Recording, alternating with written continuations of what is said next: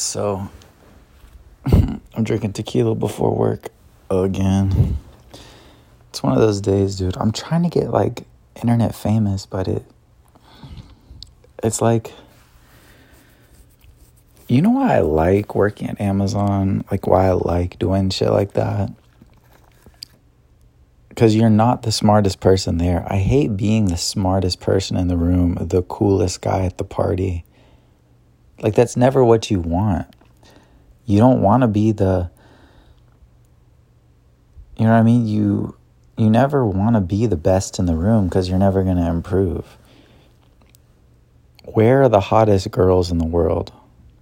Where are the hottest girls in the U.S.? The most attractive females in the United States are